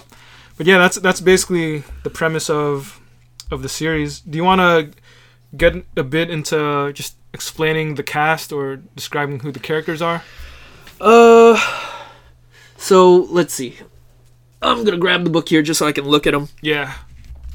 So you have the leader of the crew. His name's Alex. Yeah. Alex, and his parents are the gangsters. They're criminal masterminds. I guess they would represent the crime aspect of supervillainy. Right. So they're kind of in vein with someone like Kingpin, the Kingpin, or Hammerhead or Lex Luthor. Well, maybe Lex Luthor. Tombstone or somebody. Yeah, Tombstone or somebody like that, right? The other thing that we should mention is that unlike most other Marvel comics, Runaways actually takes place on the West Coast. The story takes place in the LA area. And just to build on top of that, so a big thing about the Runaways or the kids in the Runaways is because they're on the run and because they're teenagers, one, they don't know who to trust because their parents are just so powerful in terms of their influence that they can't go to the police. They can't go to the police, and because of their youth, they can't go to superheroes because they're nobodies. They're just teenagers. They have no way to contact them. And again, and exactly, and because they're most of the superheroes are on the East Coast, there's just no way to really get in contact. Yeah. Imagine if they sent an email to, the Fantastic Four. It'd just be a bunch of crazy kids pulling a prank. Exactly. Yeah. It's a funny thing, too, because I guess their whole philosophy is don't trust any adults. That's pretty punk rock. Yeah. Another character on the team is Nico. And she's one of the elements of supervillainy that I didn't mention, but she represents.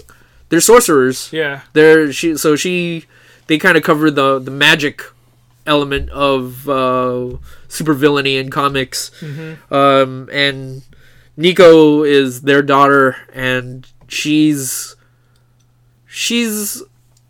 I guess you could call her a sorceress in training. Yeah. She just discovers that whenever she cuts herself, she can access this staff that allows her to perform magic. Yeah. Yeah. In addition to Nico, we have Gertrude Stein. Isn't it Gertrude? Is it Edie or Eddie? I'm just giving you what you gave me, son. Her parents were they the time travelers? I think so. Yeah.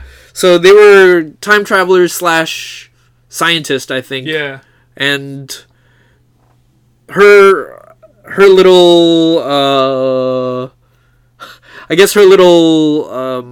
flourish is that she has a pet velociraptor. Yeah. It's actually not a velociraptor. It's a different dinosaur, okay. But I forgot how to pronounce it. It starts with a D. Dinosaur. She has a dinosaur. She has a pet dinosaur. Homeschooled. Class of 2006. Then you have Chase, he's got a pretty interesting dynamic because Chase is a jock, but his parents are... They're the mad scientists. They're the mad scientist, and his dad sort of has a antagonistic relationship with him because he doesn't respect that his son is a jock and kind of craps on him for not being as smart as him. Yeah. So it's another subversion where most of the times we see like bad parent or that antagonistic father-son relationship coming from a dad who wants his son to be a jock, who wants his son to be good at sports and successful, popular basically, you know. But this time his dad is a super genius and he's just disappointed in the fact that his kid's an idiot. What? You think that's funny? I do, man. Do you think Chase knows how to pronounce people's names though? Oh, good question. Do you think he pronounces it Gertrude or Gertrude? I guess we'll have to watch the show in order to figure it out. In the show, her name's Gertrude. Is it? I think so. Huh. But now you're making me second guess myself. So now I'm doubting the fabric of my life. Huh. Well, when we're done with this podcast, you can curl up into a ball and try to sort that out. Why do I have to wait until we're done with this podcast? Why can't I do that right now? Okay, take fetal. Okay. The next character is... I forgot her name. Carolina. Okay, Carolina. I was going to go with Carolina, but okay, whatever. Carolina, dude. Come on, man. And she's basically... I guess she's representative of kind of... That you know that one kid who like loves their parents, who goes around saying my parents are my best friends. She's that kid, more or less, and her parents are alien invaders. Yeah, unbeknownst to us, they're aliens from another planet. And Carolina's ability or trait is that she has the ability to turn into a light being or an energy being, who can fire bursts of energy and fly. Yeah And then the last character is Molly Hayes, and her parents are the mutants. Well, for the book it's mutants. And she's the youngest of the bunch, and I guess it's weird saying she's cute. She's a cute kid, very naive. But the thing about her is she's the tank on the team. Yeah. She's got super strength and durability. Yeah. So it's a nice. It's a funny visual. Yeah. Yeah. You see this cute, adorable, innocent little girl who can bench press a people. truck or punching people through a wall. Yeah. Do you want to talk about the craft at all of this book? Like, in terms of the writing or the art style? Yeah. It's tough to think of where to begin, but this whole series was written in a way where you never felt like Brian K. Vaughan didn't know how to write kids or teens. Yeah. I would say... He didn't have them say, radical! Yeah. Tubular! He wasn't overthinking it or trying to make them... He wasn't trying hard to sound cool, is what I'm saying. Yeah. And I think that pays off because maybe it's not necessarily the most realistic dialogue that you'll find, but they actually sound like people. They sound like real people. They're probably smarter than most of the teens that you'll ever meet. Yeah. Because they've got a certain type of wit that you don't see in... If you spend enough time around kids, a lot of them, they're not really that witty. No disrespect to anyone under 18 who's listening. Prove me wrong, kids. Prove me wrong. Oh, okay, yeah.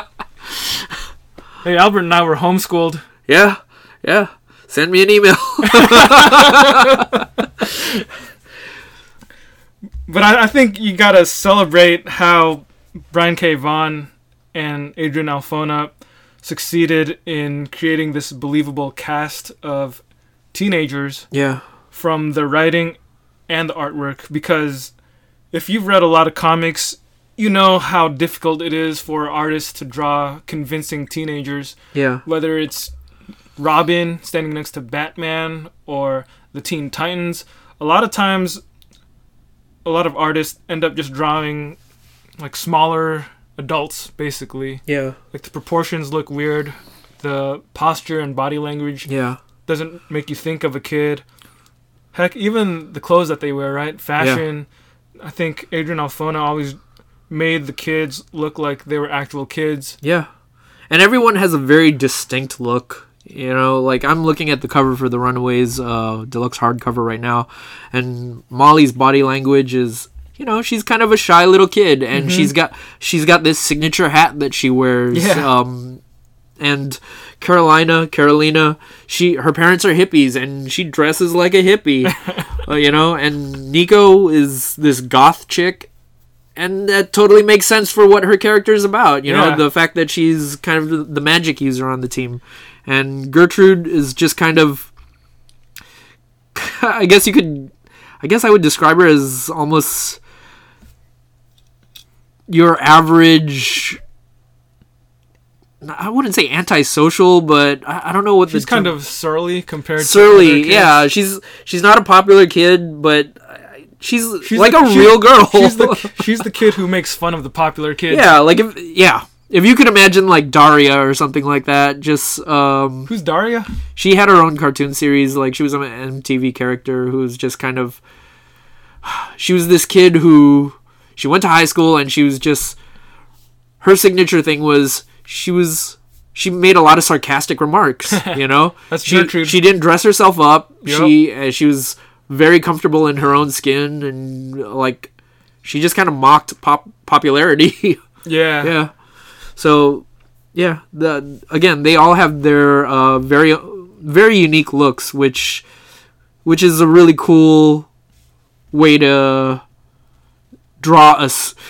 It's a cool way to draw a superhero comic where they don't have costumes, you know? Definitely. Yeah. They all have their own look. Yeah. The other thing that I wanted to mention that I forgot to mention earlier was Runaways was part of a line that was released at the time called Tsunami. Oh yeah. Yeah, and the thing about this line, or so it's Gertrude. Gertrude. So the thing about this Tsunami line was it was I don't know what Marvel's thought process was at the time, but it was Marvel's version of anime almost. Manga, sorry. They wanted to reach out and expand to the manga reading audience, which was booming in the early 2000s. Yeah. I can only assume, like, I think that's a safe assumption to make. Mm-hmm. So if you look at Runaways, their art style, I'm not saying that it's exactly like manga, but there's a similarity to it, you know? Like their figures are a little softer. Their eyes are a little more welcoming, I guess. You know? I think the entire art team gave this series a really good look. Adrian Alphona was the penciler, but Craig Young inked all of his issues, and Christina Strain colored it. She's like an awesome colorist, one of the best colorists that I can think of, who's still doing comics today too. Yeah. But if I were to describe the way that she colored it, I'd say, like, over the course of the series, it gets really vibrant, and it's like a really wide color palette that's not necessarily the most realistic in terms of like being photorealistic. Yeah. But it's realistic in terms of setting tone and mood, and also conveying the idea that this is like an energetic, youthful sort of story. Yeah. Well, I was gonna say that there's a lightness to the way that they colored it. You know, It's, I don't know, it almost looks kind of pastel to me. Well, maybe not that light, but I do think that the artwork improves a lot over the course of these issues. I believe it. If you look at the first couple issues, some of the faces, they still look kind of flat. Some of the backgrounds look pretty plain. Yeah. Because I think this might have been Alphona's first comic, at least his first big comic. Yeah. So maybe there's some element of him kind of finding his voice and just developing, but by the time you get to the end of those first 18 issues, you could tell like there's a massive improvement. And then when you get to the second volume, when you get to the second volume of it, his art's really, really good, and the coloring, everything gets even better. There's like a lot of, I don't know, there's a lot more detail to it. The textures and the proportions seem a lot more consistent, and because I think in the first arc there were some parts where some of the characters looked kind of flat, or the way that they were drawn, they didn't really feel like fully three-dimensional. But towards the end, like the pages you're looking at right now, like that's a really well-developed character. Yeah. Like just the way that the details and the shading, they're not flat anymore. His art's just, he gives them depth. Yeah. In regards to BKV's writing. It's interesting. He does their drama really well. Mm-hmm. Like, it makes he sent. Basically, what he does is he takes these characters that haven't existed in the Marvel universe before, and he really does a good job of just expanding upon their world over his run of the series, you know. And it's not like a TV show where it's like every week we're gonna like have to evade whoever the parent of the week is or the villain of the week. He eventually resolves that story, but expands on it, you know. Eventually the kids are going to have to eventually the kids run into other kids that are similar, that have similar circumstances, but there's also internal conflict within their group as they have to try to figure out if one of them is a traitor. Yeah. Traitor. You know, so like Brian K. Vaughan not only does a good job of, you know, making them sound like real people, but in terms of his plotting, he does a good job of building in a lot of conflicts that just feel natural, you know? Yeah. Some of that conflict is what you would expect, such as interpersonal relationship drama, which is befitting for a teen comic. Some of the conflicts are from just the outside forces that are pursuing them. Yeah. I mean, it's called Runaways for a reason. Yeah. They're not running from nobody here, but their parents are out to get them. And then after that story is resolved, there's other things that they're running away from too. Yeah. And the whole through line throughout the series is that they're not gonna trust any adults. They're not gonna be safe if they do that. Yeah. So they keep on running, and all they have is each other. And it's a story about. It's partly a coming of age story, and it's also a story about friendship and sticking together. Yeah. When things around you are falling apart. Yeah. By the end of it, you. I mean, this sounds corny, but I guess you grow with them, and you eventually even. You know, when something happens to one of them, you feel it. Yeah. You know, and I think that's the earmark of a good writer, is that he or she gives you enough so that you can become invested in their story. Yeah, and Brian K. Vaughan does that. Yeah. He creates all these characters.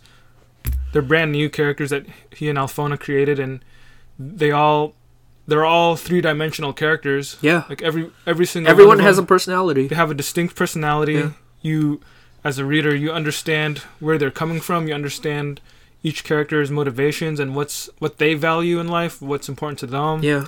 You understand how they sound, like they're, you know, because they have a personality, like we said, and you understand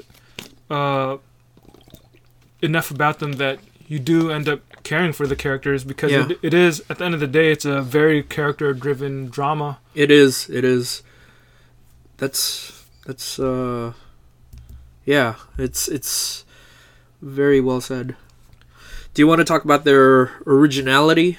Like what, like why we think this was a pretty original concept? I touched upon it a little bit earlier, but the idea that this is a book that subverts the classic superhero trope of superheroes who revere their guardian figures. Yeah. Because these characters, they don't revere their guardians at all. Yeah. In fact, because of their guardians, they end up rejecting adults altogether. Yeah. It's kind of one-upping the idea of X-Men and Youth in Revolt. Yeah, you know, like totally. It takes it to the next level. Because even the X-Men trust Charles Xavier. Yeah. Hey, you remember when Charles Xavier was in love with Jean Grey? I think that's something we should forget. I remember it, but Dang. That. How would you feel if your father figure told, like, secretly harbored a D? You can't even bring yourself to say can't. It's just... It's dirty. It's ooky. It's too dirty, man. It's gross. The other thing that... I'm going to talk about this in Impact as well, but I feel is worth mentioning in terms of how original this book was. This book introduced something new to the Marvel Universe up to this point. Like, the Marvel Universe and the DC Universe both have their stable of characters that they rely on to keep going. Yep. So DC's always going to write Superman, Marvel's always going to write Spider-Man, and, you know, the universe keeps going. Yeah. And rarely... it's not to say that those two publishers don't ever take a gamble on something new. They do, and they'll try to put stuff out there, but there isn't a lot of lasting power in the things that they put out, you know? Comics fans, they're very conservative in terms of being what they open-minded like. and trying new comics. Most people tend to like the same characters and just stick with those characters. It's not really about... I feel like I'm going to be generalizing here, but I feel like most comic book fans, or superhero fans at least, they follow characters, not creators. Yeah. And to me, that's just kind of it doesn't make it easy to try good things, or try new things. Yeah. If all you want to do is collect all the X-Men comics, like every single X-Men comic, you know. What's the point of just... If all you're going to do is follow the X-Men because they're the X-Men... And you can't have any gaps in your collection. Yeah, and you're just compulsive about that, then what does it matter what it's about? Yeah. What does it matter if they sound real or stupid? Yeah. You know? Like, it doesn't, you know? It just doesn't matter. It doesn't. It just doesn't matter. But... Yeah, so you're absolutely right when you say that. Well, okay, I'm not going to say you're absolutely right, but like I understand where you're coming from when you say that most comics readers tend to be conservative about what they like, you know? So it's very rare that we see something new get introduced into the Marvel universe that... Or not even just the Marvel Universe, but into the comics industry that either is a truly original concept or that isn't a spin-off of something else, you know? Yeah, I would say that applies primarily towards corporate superhero comics. Yeah. Because I would say we do see a lot of original stuff outside of that. Yeah, certainly. But certainly in terms of corporate superhero comics, Brian K. Vaughan and Adrian Alphona, they gave Marvel a gift. Yeah. They gave them a gift by creating the Runaways, because there's nothing in these comics that wouldn't work if it had been their own creator-owned project. Like if they had made Runaways and gone and self-published it, or maybe done it through Image or whatever, and they owned it, it still would have been just as good. Yeah. The only thing that Runaways really gets from being a part of the Marvel Universe is that they get to use some of the Avengers. Yeah. You know, the Avengers show up. You can have Cloak and Dagger show up. You can have the Wrecking Crew. Yeah. But all that stuff is just kind of secondary, you know? It is, because the heart of the story lies with the characters that they created. Yeah. So, BKV and Alphona gave Marvel a real gift. Totally. And even though there's a TV show now, man, I hope they're getting some good money from that, because they deserve it. Same here. Yeah. So like, I do think it's truly an original concept. Like, so we mentioned earlier that this comic came out of the Tsunami line, and it had enough of a following where even after the rest of the books in that line had They got faded canceled. Okay, canceled. Canceled. We don't need euphemisms here. They went quietly into the night. Comics is a harsh world, man. It's best you get used to that while you're young. Be a man. The world is gonna disappoint you. So when the other comics got canceled, this one got new life far beyond that initial line. Yeah. You know? So much so that even other writers eventually took it on after that. Yeah. Yeah. Yeah. So Runaways had a lot of fan support from the very beginning. Yeah. I haven't done any like documentation or scientific academic research on this, but from what I remember anecdotally, Runaways was one of the first comics I can think of that had a massive fan following on the internet, enough to the point where they were able to save the comic from cancellation. Yeah. The other comic that I could think of was Spider-Girl, but we're not here to talk about Spider-Girl. We're here to talk about Runaways.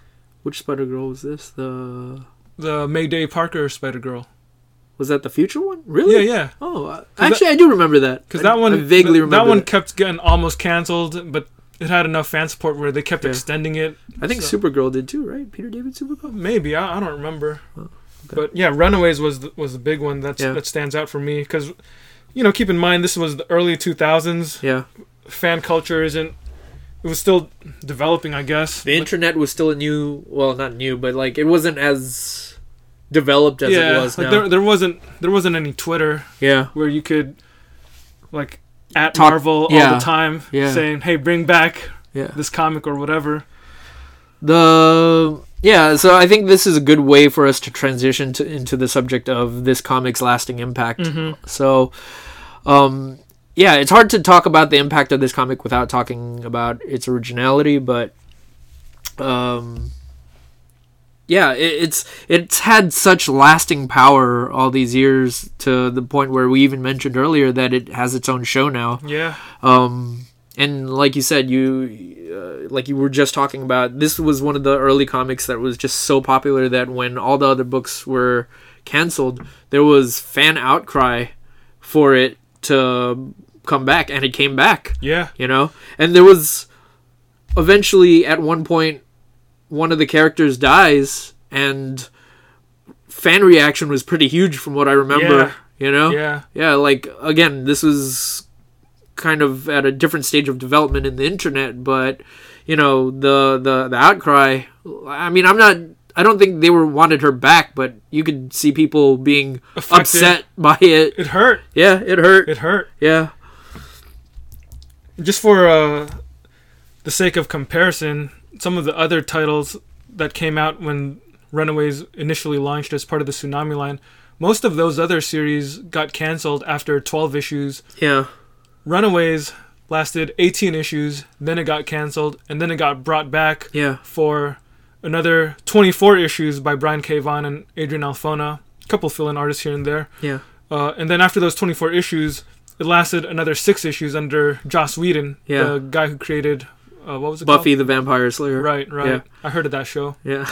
Well, that's the other thing that I was going to say. When we talk about the impact of Runaways, and when we talk about Runaways, the series, I wanted to be very specific that I wanted to be clear that we're being pretty specific to the Brian K. Vaughan and Adrian Alfona Runaways. Yeah. Because that really was something special, and this book did so well that Marvel tried to keep it going with different writers long after Brian K. Vaughan left the book. Brian K. Vaughan and Adrian Alfona left the book. Yeah. The next creative team that they put on this series was no small person at all. They got Joss Whedon, a well-recognized name. Yeah. And after that, was it Terry Moore?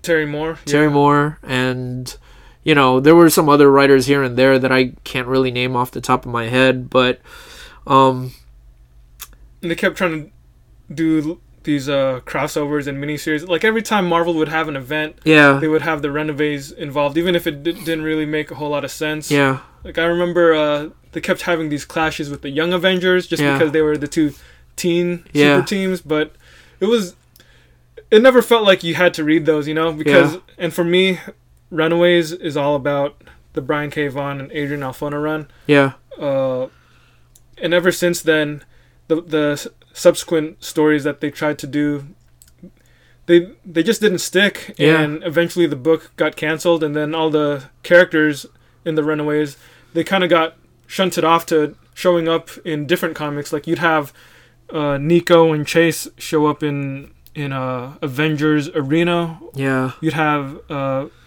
Victor Mancha, who was one of the Runaways that was introduced later on in the run. He would show up in some Avengers comics and even The Vision by Tom King. Yeah. I think Nico, wasn't she a part of A-Force? I have no idea. I think Nico was part of A-Force at some point. Yeah. But it just kind of feels like Marvel recognizes that these are some really great characters. They just don't know what to do with them. Yeah. Well, yeah, they corporatized them after that, right? So that's the so these first adults are bad, kids. Adults are bad. They'll ruin you. So they'll ruin you. So those 42 issues that like the total 42 issues, I think that's 18, 24, 42. Can you do math? 42. You counted? 38, 39, 40. You added? Yeah, 42. Dude, homeschooling's really paying for itself. Whoop, whoop. Dude, you went to yeah, homeschool university, man. Sign me up for that. So those 42 issues are truly something special. And yeah, like it's to the point where everything after that, I'm not gonna knock anyone who liked the Joss Whedon stuff or the Terry Moore stuff, but it just lost some of its magic to me, and I imagine to you too. Yeah. But yeah, like I guess that's just a testament to Brian K. Vaughan's and Adrian Alphona's voice, you know. So much so that it left such a lasting impact that even now, like in this past year, we saw this converted to a TV show. Yeah. You know? And, I think at some point we may talk about the show a little more, but, you know, I think that's indicative of just how popular this was.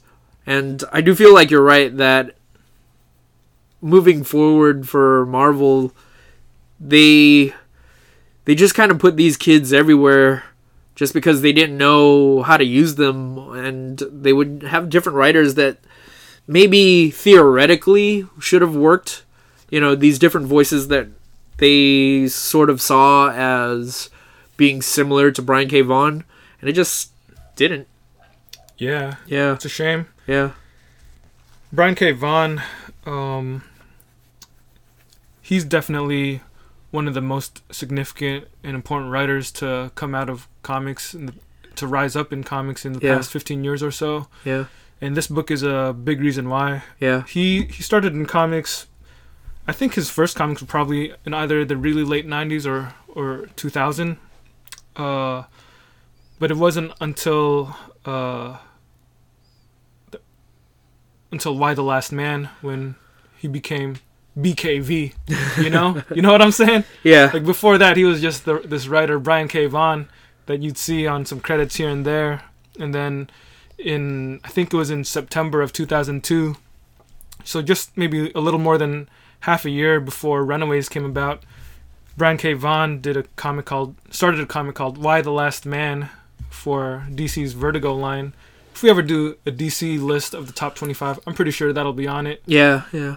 But just going back to talk about the impact of Runaways, you know, this book, Y the Last Man, and then Ex Machina, which was a series he started in the middle of his Runaways run. Like, I think all three of those books were extremely big. They were all really important in building up his name, building up his profile. And today he's just one of the most successful and acclaimed and respected writers in comics. And he hasn't even been limited to comics either. He's written for popular television shows. Like, I think he worked on Lost. Yeah. He was a showrunner. He did. Producer on Under the Dome. Yeah, there we go. Yeah. Yeah. So this guy's like a really prolific writer. And even when he was working on TV, he wasn't one of those guys who saw comics as it was his first love to something else. You know, he still works in comics today. He still writes comics. Yeah.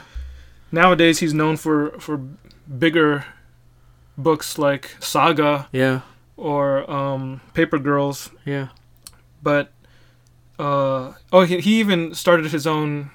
I guess it's a company, Panel Syndicate, where it's a website. If you check it out, they basically post comics where you can pay what you want for these digital comics, and they're all original works. So he's just willing to try different things, and not only in terms of experimenting with the form of comics, but in doing things in the industry. You know, in terms of the distribution of how people read and get their comics. And I think, Runaways just had a big part to play in his overall career. Yeah. It's just because again, this is one of the best and biggest writers of the past 20 years. Yeah.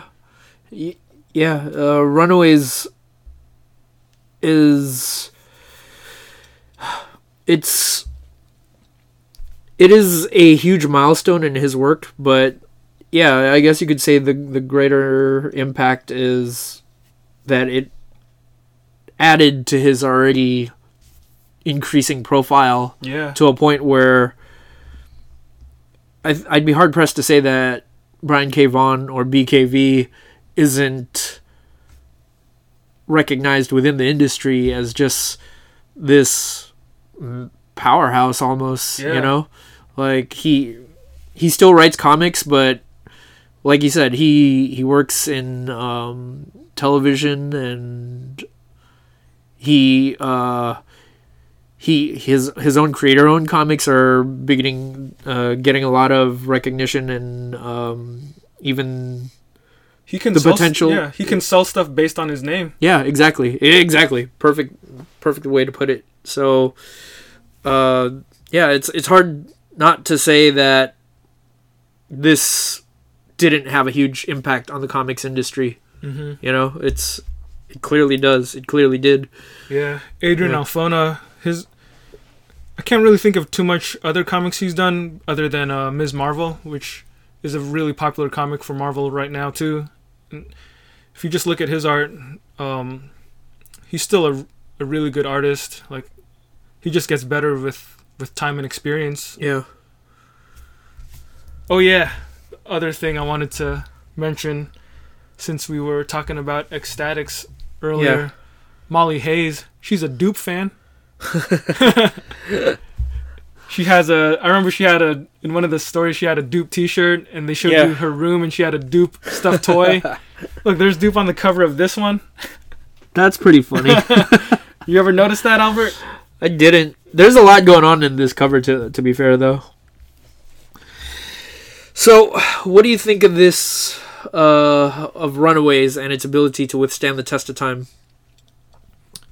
Oh, I think there's no question it's going to withstand the test of time extremely well. Agreed. Because this story is not about a time period, or it's not trapped in its time period. Yeah. Obviously, it takes place in the early 2000s. You can tell by the technology. You know, nobody has a smartphone. But it doesn't even matter. Yeah, it doesn't matter because this is a story that's character driven. Yeah. And when you have strong characters, it doesn't really matter whether it takes place in 2004 or 2018. Yeah. It's all about the characters. Yeah. Maybe someone is going to read it one day and be like, "Hey, how come they're not on Snapchat or whatever?" Yeah. But it's like, dude, are you missing the point? Seriously. You know? Yeah. Like, how removed from human interaction are you that what you see, like how the way that you perceive these kids interacting with one another is completely foreign to you. Yeah. You know, I find that hard to believe. Even in an age where everybody's on their phone tweeting or whatever, like, people still talk to each other. Yeah. You know? No, but then again, maybe, like, it's been a long time since I've been a teenager. So, you know, what do I know? I did read in the news that, I think it was in The Atlantic, where they said that nowadays a lot of teens, they basically just spend most of their time in their room. I did see that article. Away from people, and spend most of their interaction is through social media and through their phones. Yeah. So that's kind of sad, but I don't think that's not really pertinent to this comic and how it withstands the test of time, because if that's your baseline measure of whether something is relevant, then I would say that that's not the right way to read anything. I'd also say you might want to, like, reevaluate your life. Oh yeah. Like, if seeing two people converse with each other in person is weird to you, yeah. Could you imagine a version of Runaways where they're all just in their own rooms, texting or tweeting towards each other, and it's like, let's go, guys, at Specialrific.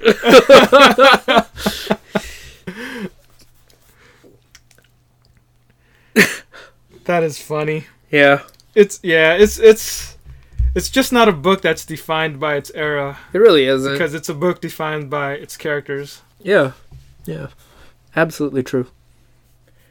I do think that it's going to be interesting to see how the show continues on. I've watched season 1. I enjoyed it. Yeah. It does have its differences from the comic, which are understandable. Yeah. You said you didn't watch it yet, right? I didn't watch all of it, no. Okay. But they recently announced, or a few months ago, I think they announced that they're doing season 2, so it's going to continue. And since the show takes place in modern times, it's weird to think that this is modern times now. Yeah. But yeah, I think because of the show, we'll get to see kind of an updated version, I guess. Kind of, yeah. But it's just so our listeners know, Brian K. Vaughan does have involvement in the show as well. Yeah. So it'll be a nice little remix in the sense that, and I don't know what his level of involvement is, but I imagine, or I hope that it's pretty significant, you know? Yeah. I'm not sure exactly how deeply he's involved in, but I do know that he's involved. I remember right around the time the show came out, I was listening to this podcast on The Ringer, where it was Brian K. Vaughan and the 2 showrunners for Runaways on Hulu. Yeah. And so he clearly, like, communicates and works with them. One of the things I remember him saying when he was kind of reminiscing about the comic. So when we first started talking about the comic, you mentioned how the story begins with the kids finding out that their parents are these supervillains because they end up performing this ritual murder on this innocent. And in the comic, they murder this. She's a runaway too, I guess. Like, she's basically implied to be a teen prostitute. And I was gonna say hooker, but okay. Yeah, teen hooker. Yeah.